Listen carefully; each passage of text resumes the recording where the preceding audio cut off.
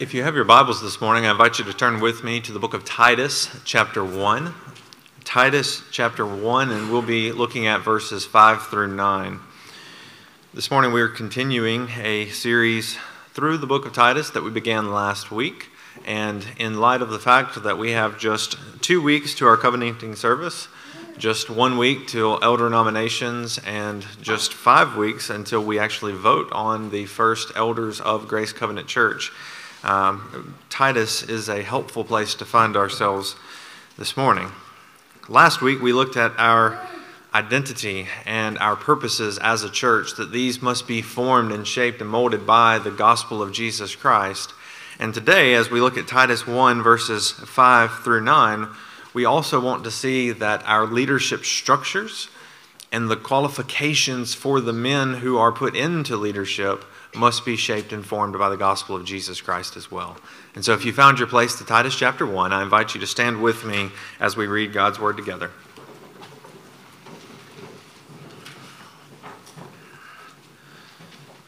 Paul, writing to Titus, says, "The reason I left you in Crete was to set right what was left undone.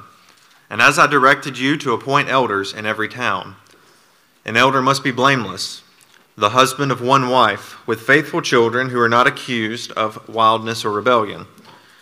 As an overseer of God's household, he must be blameless, not arrogant, not hot-tempered, not an excessive drinker, not a bully, not greedy for money, but hospitable, loving what is good, sensible, righteous, holy, self-controlled, holding to the faithful message as taught, so that he will be able both to encourage with sound teaching and to refute those who contradict it." May God bless the reading and preaching of his word. You may be seated. So as we learned last week from the first 4 verses of Titus, and actually from verse 5, we find in the book of Titus the Apostle Paul writing a letter to Titus, whom he calls his true son in a common faith, that he has sent back to the island of Crete to accomplish what Paul calls the work that has been left unfinished, or to set right what was left undone on the island of Crete. You see, the Apostle Paul had gone, as his custom was, to various towns on the island of Crete. He has preached the gospel to them, and there are those who are converted to Jesus Christ, and churches are being established on the island of Crete. And yet, for whatever reason, Paul was providentially hindered from continuing the work there of continuing to establish and build up these healthy churches by establishing proper discipleship structures and establishing proper leadership for them. Therefore, the Apostle Paul sends back Titus to finish the work that is left undone. There are some things there in the churches that aren't in proper order. They need to be set right. That word "set right" in verse 5 actually comes from our English, or we derive from the Greek there, our English word for orthodontics. And so if you've ever been to the orthodontist, you know that they put braces on your teeth to straighten out your teeth. And so while there may be a lot of beautiful individual teeth in there, what the orthodontist accomplishes is that he straightens out the teeth so that the smile as a whole is beautiful. And so what the Apostle Paul is saying to Titus is go and straighten out some things. There are a lot of good, solid pieces there in place, but some things need to be straightened out so that God is glorified and magnified in an even greater way in these churches. Some things need to be straightened out. Well, again, we find ourselves in a very similar situation as a early and a very young church. And so as we look at the book of Titus, we can consider these the priorities of a church that desire to be a healthy and beautiful and God-glorifying church of the Lord Jesus Christ. We want to, from the very outset, set in order the things that will glorify God through us. And the first thing that the Apostle Paul turns to is leadership. In establishing priorities for a church, Paul focuses on leadership first. And he's communicating to us, I think, in that there is something lacking in a church when there are not proper leadership structures established. I think Paul is, again, subtly correcting and showing us that we have tendencies to establish leadership structures in the way that we just best see fit, rather than looking to God's word for how leadership ought to be done in a church. We will have a tendency toward pragmatism, doing whatever works, whether this is solo pastor and board of deacon model, whether this is committees, etc. We'll have a tendency toward doing whatever feels right in the moment. But I think Paul is communicating even deeper than that. The proper leadership structures in the church are for adorning the gospel of Jesus Christ. These are very young Christians who are learning what it means to follow Jesus. And Paul is saying you need to establish elders, leaders in the congregation to help teach and instruct and rebuke and correct those so that they live lives consistent with the gospel that they say that they believe. Leadership helps to guide the congregation to holiness and toward lives that glorify his Son. And so as we consider Titus, these verses we've read this morning, for Grace Covenant Church, in order for us to be a healthy church, we must embrace God's design for church leadership. We must embrace what God has commanded and established in His Word for church leadership. And in doing that, in embracing God's design, there are three things we need to learn about leadership this morning, particularly the office of elder. Because leadership in the Lord's church begins first and foremost with Christ Jesus as head of His church.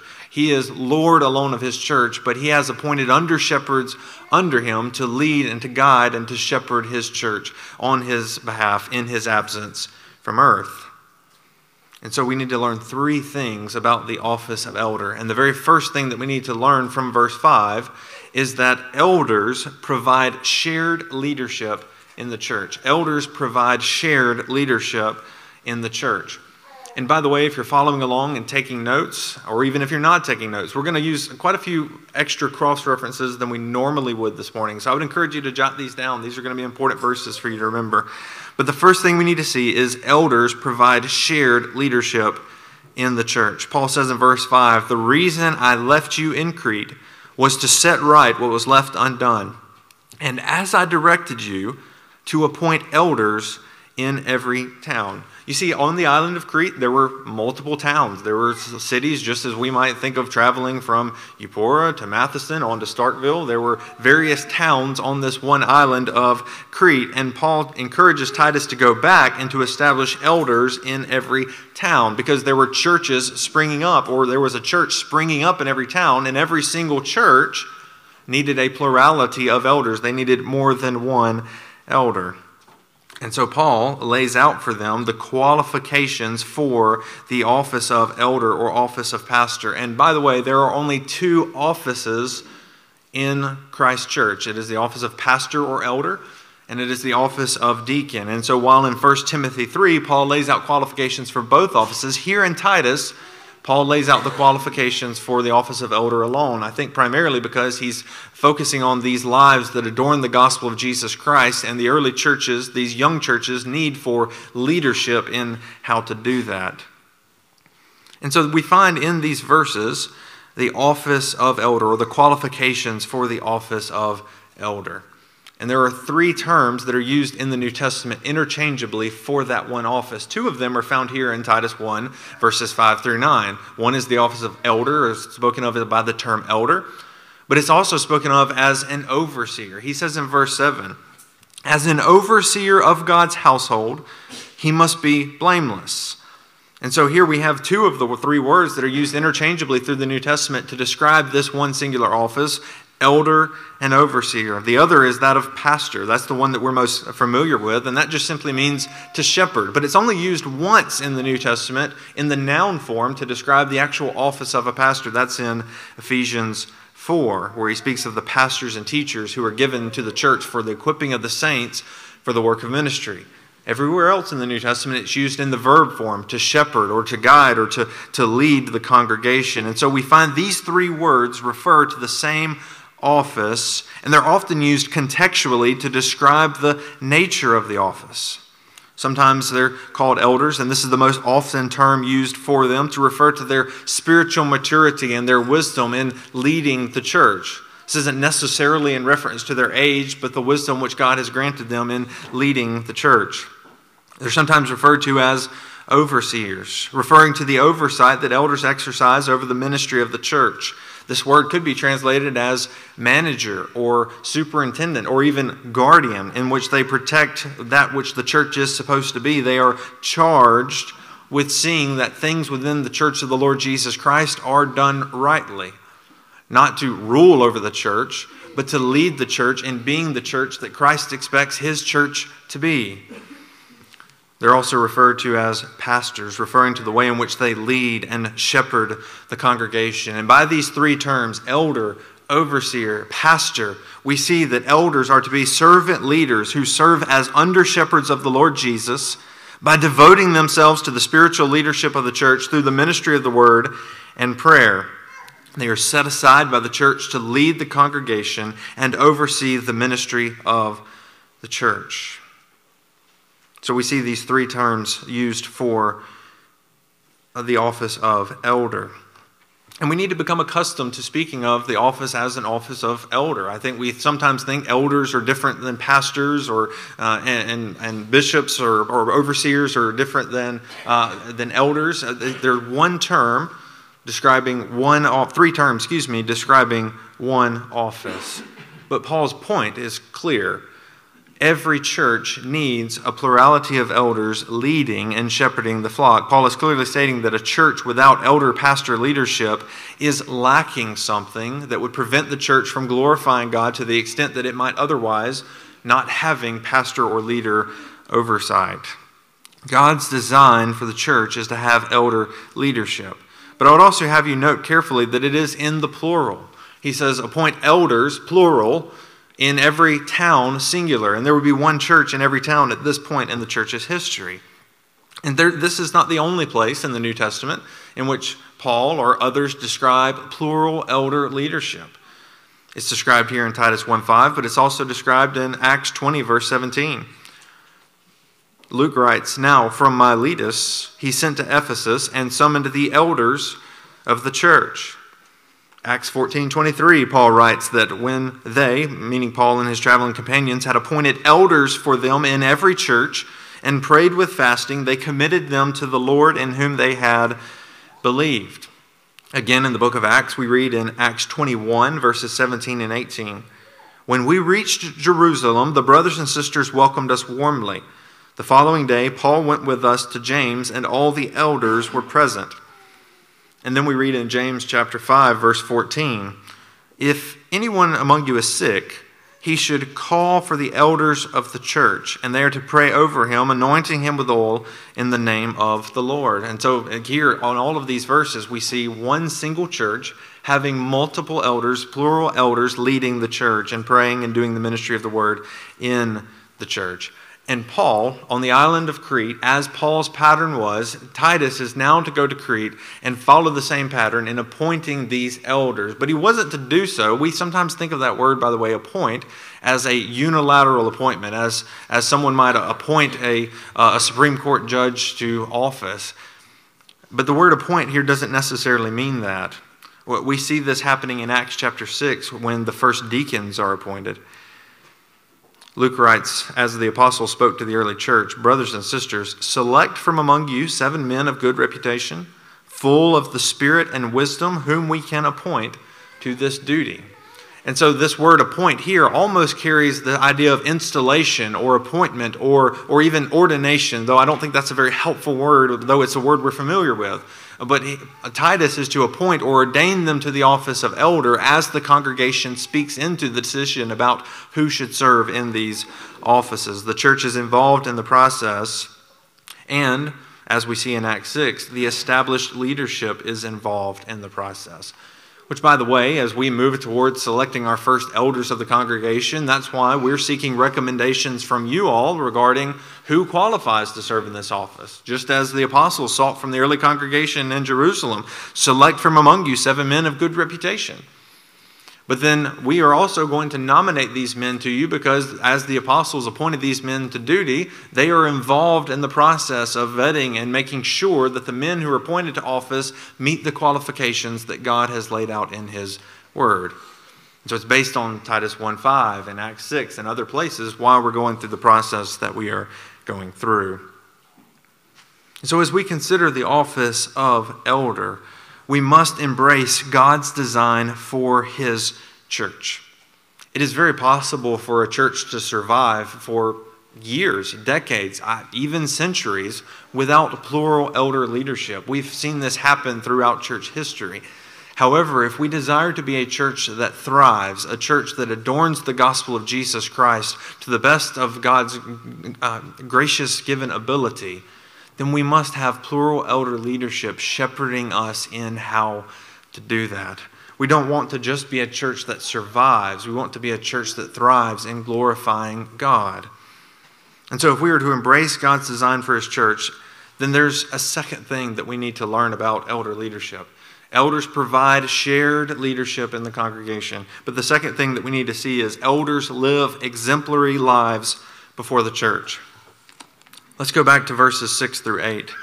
Paul writes, "An elder must be blameless, the husband of one wife, with faithful children who are not accused of wildness or rebellion. As an overseer of God's household, he must be blameless, not arrogant, not hot-tempered, not an excessive drinker, not a bully, not greedy, not greedy for money, but hospitable, loving what is good, sensible, righteous, holy, self-controlled." So the logical question that pops up in our minds as we understand and embrace God's design for leadership, that we must have a plurality of elders, is who qualifies for the office of elder? Who are the men that should be placed into this office? Who should serve as an elder? And this is the place where the tendency toward pragmatism is most strong for a church. Because we look at the world outside of the church and we look at the kind of men who are put in leadership there, and we think of the likes of the President of the United States being referred to as the leader of the free world. We think of a military general who might have the wisdom and knowledge to win a war, but not the character to lead God's church. We think of a coach or a team captain on a sports team and think, wow, he's able to motivate and he's able to encourage and he's able to get a team to win the victory for him. Surely he might qualify for leadership. We think of a CEO of a business who is able to make the hard decisions and lead the business toward fiscal responsibility. Surely he would be able to lead God's church. I doubt any of us, when we think of who qualifies to lead, or even for leadership in general, do we think of a shepherd. But it is in the New Testament that Jesus describes those who lead His church as shepherds, pastors. They're elders who oversee the work of the ministry because they lead under the one true shepherd, the Lord Jesus Christ. Even less than we think of shepherds as leaders, I think we think of the character of the man who is involved in leadership. Again, our minds immediately go to his ability to motivate and to direct and to make decisions that will be best for the church. But God looks on the heart.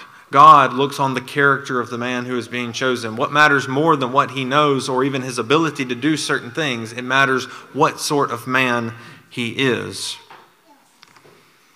And Paul lays out these character qualifications for the office of elder. And before we walk through those, and we're going to have to walk through those briefly, but before we walk through those, I want us to notice and highlight some of the things that aren't in this list of qualifications for elder. The first thing that I would have us notice is that an elder is not a woman. An elder is not a woman. It's very clear that the office belongs to men as God has ordained in His Word. The office is reserved for men after the order of creation instituted by God in the beginning. 1 Timothy 2:12-13 says, "I do not allow a woman to teach or to have authority over a man. Instead, she is to remain quiet, for Adam was formed first, then Eve." This is not a matter of superiority of men or inferiority of women. This is about God's design for His church. Leadership in the church is given to men just as leadership was given to men in God's original design in the garden. Because what happens in the fall, by the way, is God's created order of man being created first and then woman after is actually turned upside down, in which women are leading men. This leads to the fall. And so for a church to be countercultural, to be against the world around us, to be pursuing God's original design in the garden, men serve as elders in the church. But an elder is not simply an older man either. I think we think elder means older. A man doesn't necessarily have to be older in that sense. Age is not on the list, and just because he is older doesn't mean that he should be an elder. An elder is not simply a successful person or a strong leader. Whether this is in business, personal finance, or other areas of life, success or leadership ability does not necessarily qualify a person to be an elder. An elder is not simply an educated person. Seminary training does not qualify a man to be an elder. Even going to the Southern Baptist Theological Seminary does not qualify a man to be an elder. Just ask Dudley. Education does not qualify a man to be an elder. It matters what he knows, but God's word is very clear. It matters less what he knows and more what sort of man he is, the character of his life.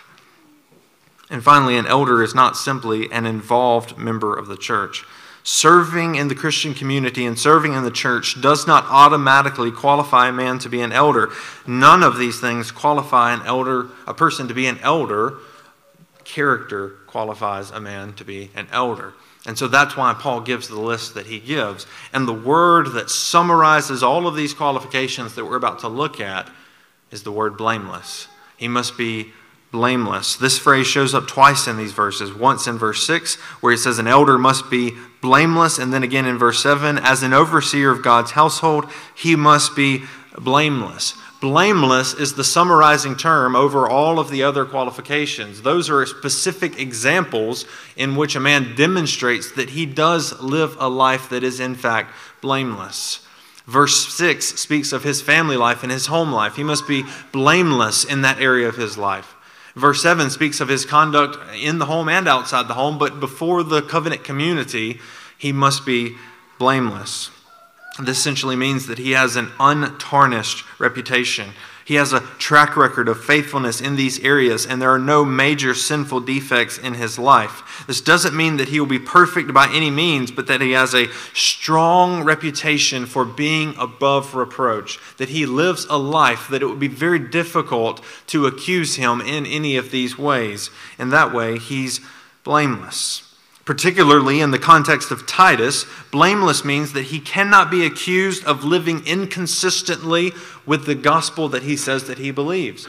Again, if that's Paul's goal for the whole letter of Titus, is to send Titus back to establish churches that then raise up Christians who live lives worthy of the gospel and commensurate with the gospel they say that they believe, then that must begin with the leadership of the church. Because if the leadership is not doing that and pursuing holiness and gospel-adorning lives in that way, then they're going to lead the rest of the church away from adorning the gospel of Jesus Christ. He must be blameless. He represents Christ, his Redeemer, and the chief shepherd which he serves under. He represents the church before the world watching him, but he also must be an example to the church because his life serves as an example to others. And an elder must seek to live so as to avoid others' concerns that he is guilty of biblical offense or neglect. Before we go into the specifics of these qualifications, the last thing that I would have you notice is that this is primarily about external observation. It is important for a man to observe himself, and 1 Timothy 3 certainly speaks about a man aspiring to the office of elder and ensuring that he himself in his own heart is certain of his qualifications regarding what Paul writes. But here, in the context of Titus, these are primarily external characteristics in which the church, looking on his life, should be able to affirm these things with a clear conscience. It's about external observation, not internal examination. And so Paul says that he must be blameless in his family life. An elder, verse 6, must be blameless, the husband of one wife, with faithful children who are not accused of wildness or rebellion. And so here he's speaking of his role as a husband and as a father. In his family life, he is to be blameless. He first says that he must be a husband of one wife, and there's a lot of debate about what that phrase means, from being a husband of one wife to being a one-woman man. but I believe here that the Apostle Paul's primary communication is that in order to be an elder, a man must be singularly devoted to his wife. His primary concern is that he is faithful in his marriage. Now that means that there are certainly some implications of that truth regarding adultery, polygamy, lust, divorce and remarriage, and other issues concerning the institution of marriage. But particularly regarding the issue of divorce and remarriage, I don't feel that I have the liberty to stand before you today and make a definitive position for our church. And so my encouragement to the congregation is this. It is important that those who would qualify to serve as elders in all of these ways would serve our church by recommending a formal position for our church through much reading and prayer later on. So I believe that I understand these scriptures in a certain way, but I think it would be wrong of me to unilaterally impose my view of these verses on you as a congregation without elder leadership for the congregation in that. And so this is a question that we will revisit again as a congregation later on. But Paul's main focus is the man's faithfulness to his wife. He must be devoted to her in every way. He must love and care for her. He must be an Ephesians 5 kind of man who loves his wife as Christ loves the church, willing to even lay down his own life for her, serving her and caring for her, looking after her needs before his own needs.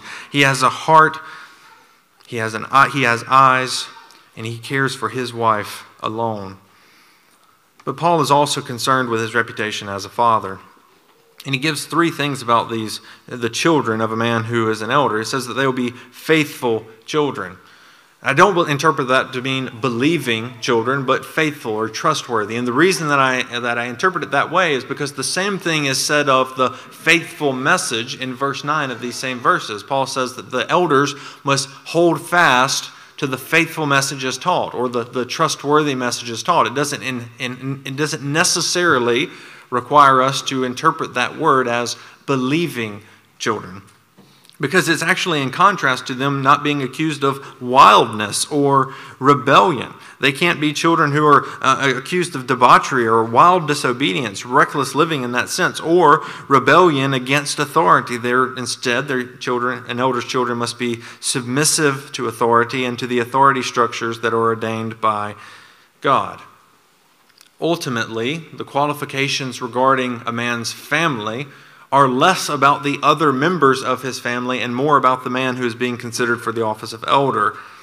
It's less about the children and the wife and more about how the man raised his children and cares for his wife. The result of his faithfulness will ordinarily be seen in the lives of his wife and children.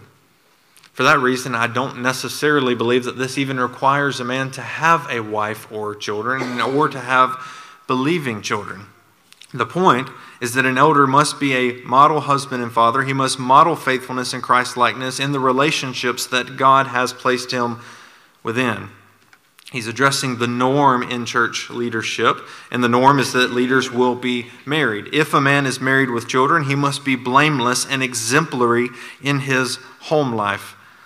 These standards apply to those who are married and have children, but it does not necessitate being married or having children.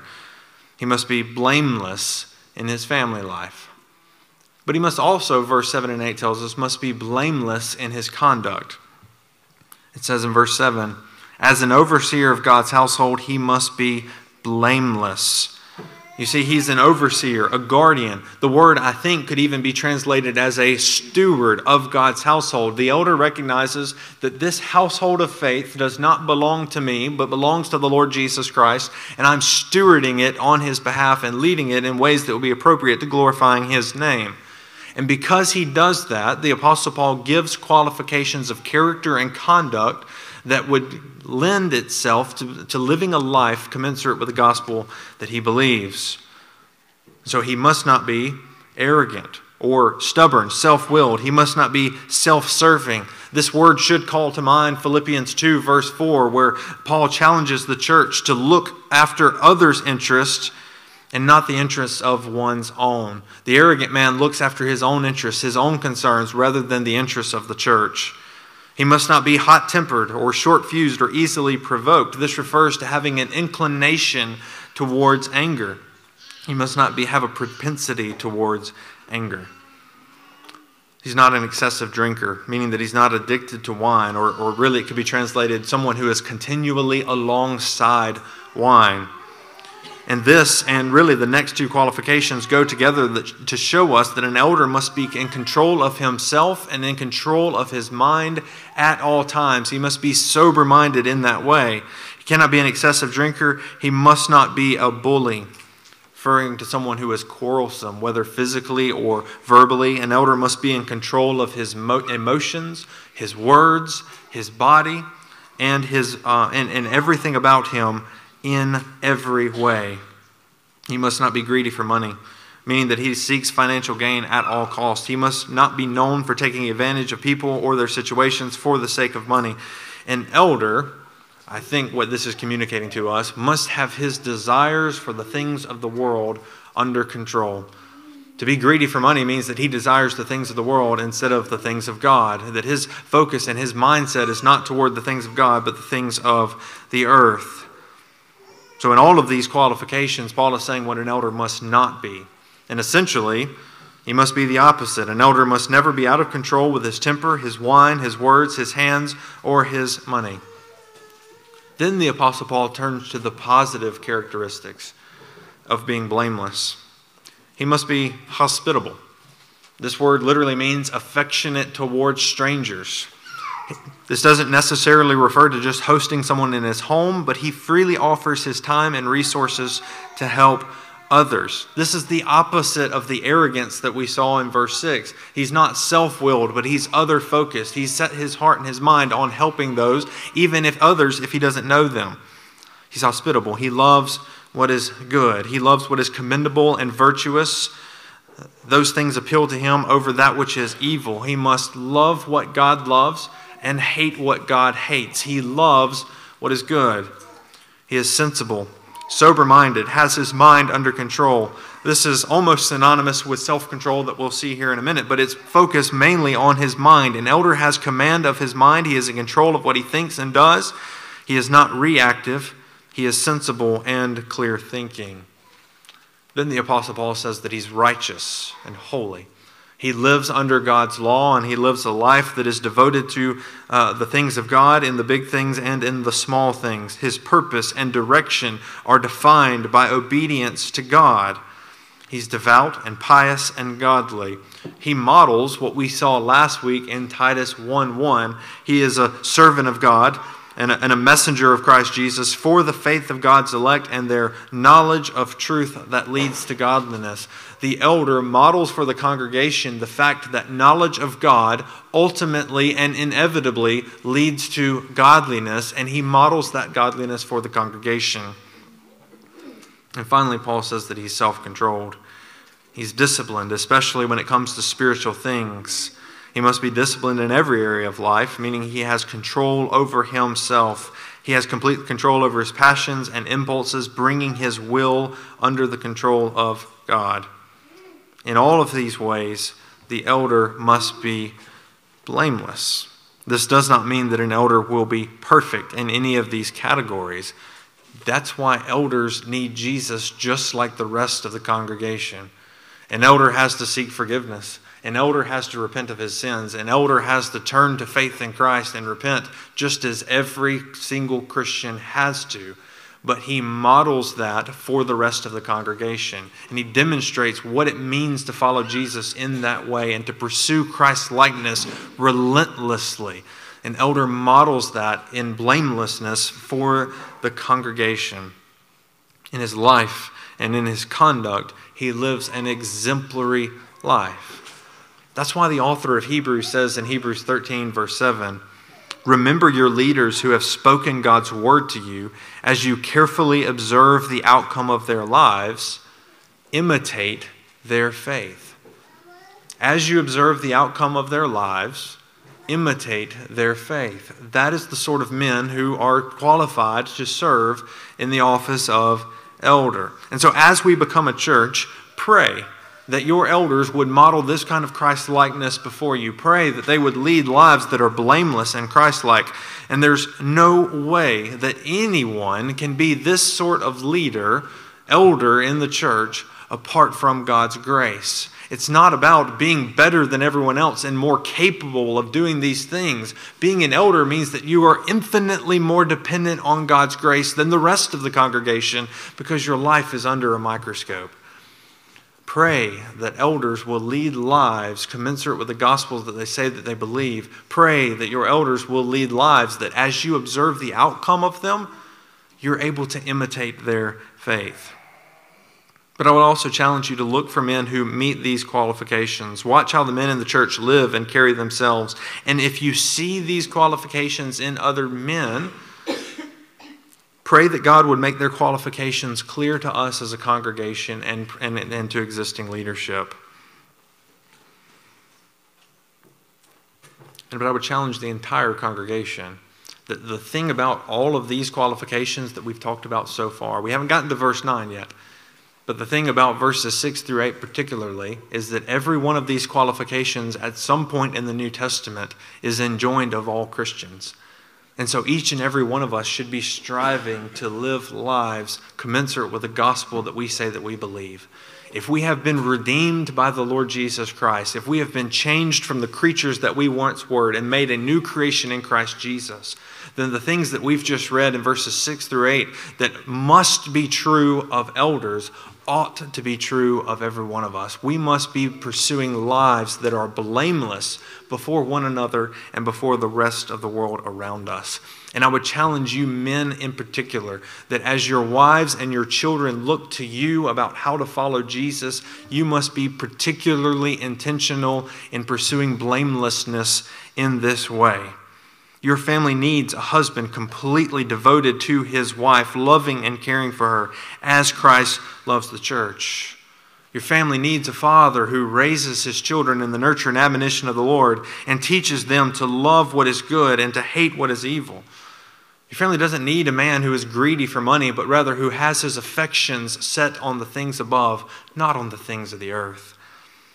Your family needs a man who is blameless, who models discipline, self-control, and holiness for his family, modeling Christ's likeness so that they aren't confused about what it means to follow Jesus. Men, pursue blamelessness for the sake of your family and their souls. But I would challenge you, the only way to be this kind of man is in and through Christ Jesus. You're not going to pull yourself up by your bootstraps. You're not going to all of a sudden flip a switch and become this kind of man. No, it's only through personal faith in the Lord Jesus Christ. And perhaps you're finding yourself here this morning realizing not only are you not blameless, but you've been pursuing blamelessness or not for your own goals, your own motives, your own reasons, for your own lives. And you've got your mind set on the things of this world. If you would be blameless, if you were convicted by your sin, if you were confronted by the fact that you have transgressed the law of God and you are far from blameless, the only way to ever be this sort of man is by the grace of God. The only way to be this sort of woman or child is by the grace of God. If you would put your faith in Him, if you would look to Jesus Christ for your righteousness alone, if you would repent of your sins, turning away from the life that you once pursued with all of your heart and mind, and now pursue a life of holiness and righteousness, if you will turn in faith looking unto Jesus, you will be saved from your sin, and you will be given and granted the grace of God and the Holy Spirit of God to then begin the work of sanctification in you, so that by God's grace you can become blameless unto His glory. But I would also challenge any men who aspire to the office of elder, almost in the same way. Being blameless is not for you. And it's not about you. And it's not about glorifying your own name. No, living a blameless life, particularly in the context of Titus, is about showing that truth leads to godliness. Your job as an elder is not to live a life of holiness in order to create the facade that you have somehow reached an unobtainable standard that most Christians will never reach. If you are aspiring for the office of elder, your job, rather, is to show people who are burdened down with sin and guilt, who feel they may never have victory over sin that so easily besets them, that God's grace is sufficient for them because it is proven sufficient in your life. It's not to say that I'm better than you or higher than you because I've now reached the standard of holiness. No. You are showing them that God's grace has raised you up to a place where you can live a life blameless before them. Your job is not to set an impossible standard, but to prove by God's grace freedom from the slavery of sin is possible. I read in a commentary this week, one man said, the elders' lives are incarnational lifelines of the gospel to those drowning in sinful despair. By our godliness, we demonstrate that the gospel has real power, and we provide hope that change is possible. Men, if you aspire to the office of elder, it's not to show your greatness, but to show the greatness of the grace of God in your life, that He has worked powerfully and mightily, bringing you into submission and conformity to the image of His Son. It's to show the excellency of Jesus in your life, that save for the grace of God, you would be far worse than the life you are living right now. It's about exalting Jesus and the work that He has accomplished in you. Elders live exemplary lives before the congregation. But there's one final thing that if we are to embrace God's design for leadership in His church, we need to learn about the office of elder. Elders embrace sound doctrine for the sake of the church. Elders embrace sound doctrine for the sake of the church. Look at verse 9.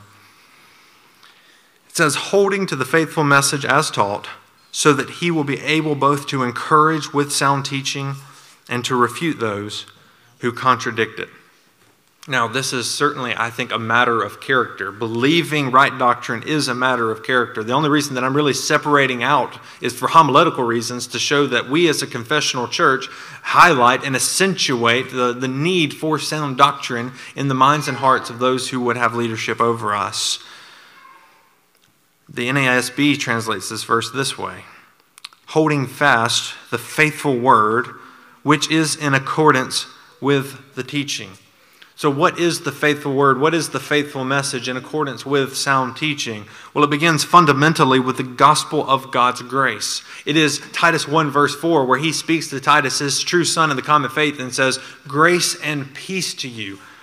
That is, in essence, a greeting which summarized the gospel to us, that we have peace with God through the grace that we have received through the Lord Jesus Christ. The message, the faithful word, is fundamentally the gospel of Jesus Christ, as it says in Titus 3, that it is justification by grace through the washing of regeneration by the Holy Spirit. But it is, while it is not less than the gospel, I believe that it is more than the gospel.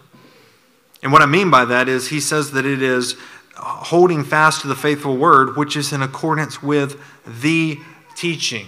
Paul is using this in a way to articulate the teaching which Christ taught his apostles, and his apostles now teach to the early church, that we have written down before us in his word. And we summarize, if you've been through the membership class, by the way, you know that we summarize the teaching, the faithful message as taught, the faith once for all handed down to the saints, in our confession of faith, the Baptist Confession of 1689. But what you ought to know, what you must know about that document is that it is not the gospel, then the confession of faith.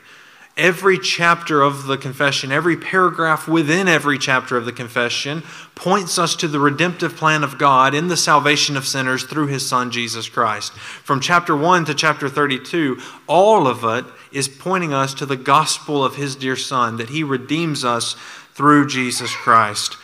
And so, if elders are to hold to the faithful message as taught, then they must be full subscribers to our confession. They must embrace the totality of that, because every single word of that document points us to the gospel of Jesus Christ and supports the gospel of Jesus Christ.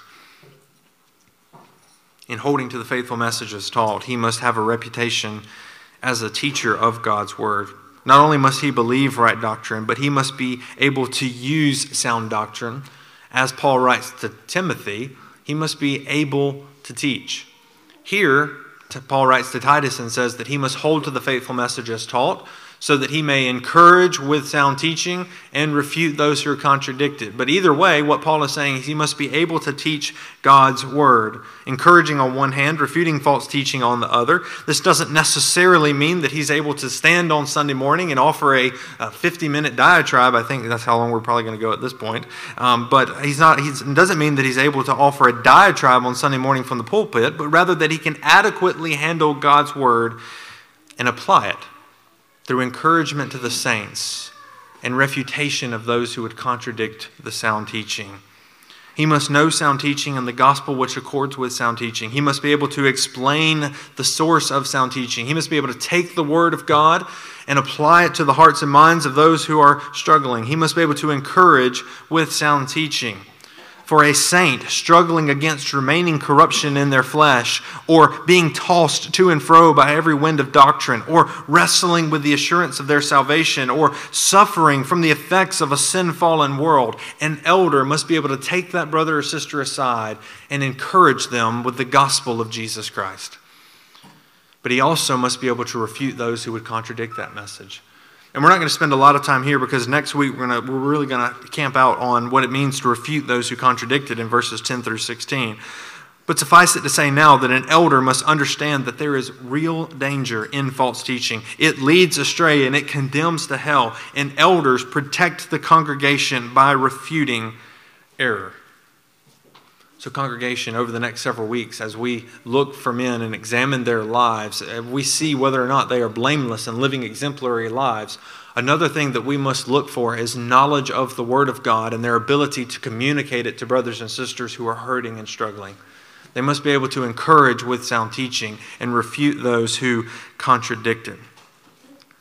And by the way, I would have us note here that an elder's qualification for leadership is not fundamentally built on his natural abilities, his education, his human wisdom, or his unique giftedness. It is built upon his knowledge of the Word of God. He must know sound teaching and be able to encourage and refute those who contradict it. So as we close this morning, I've been a member of many churches in my life so far. Some had a plurality of elders and some have not. And by way of personal experience, the churches who are thriving are those who have embraced God's design for leadership. The churches who are just surviving, barely making it, are those who are directionless, missionless, beginning to fracture because they've yet to embrace God's design for leadership, or they have somewhere along the way lost it. And so my personal experience doesn't really matter, but I wanted to share that with you. But more important than my personal experience is that if we desire to be a church that glorifies God, then we must embrace His design for leadership. We must raise up and see leading us elders who provide shared leadership to the congregation. We must have elders who live exemplary lives before the congregation. And we must have elders who are embracing sound doctrine for the sake of the congregation. And so while we're all excited and giddy about the coming weeks and that we're going to covenant together as a church and we can finally move on from all of this that we've been doing for the past few months, we're going to have elders and then we can just rock and roll as a church. It is going to be tempting for us, whether it be years from now, decades from now, or centuries from now, to forsake God's design for leadership, to embrace pragmatism, to embrace what we think is human wisdom, and whether it's indifference or ignorance or pragmatism, the temptation will always be there to forsake God's design and to embrace some sort of human wisdom regarding church leadership. Let us continue to embrace God's design. Let us not forget what God's design for leadership is.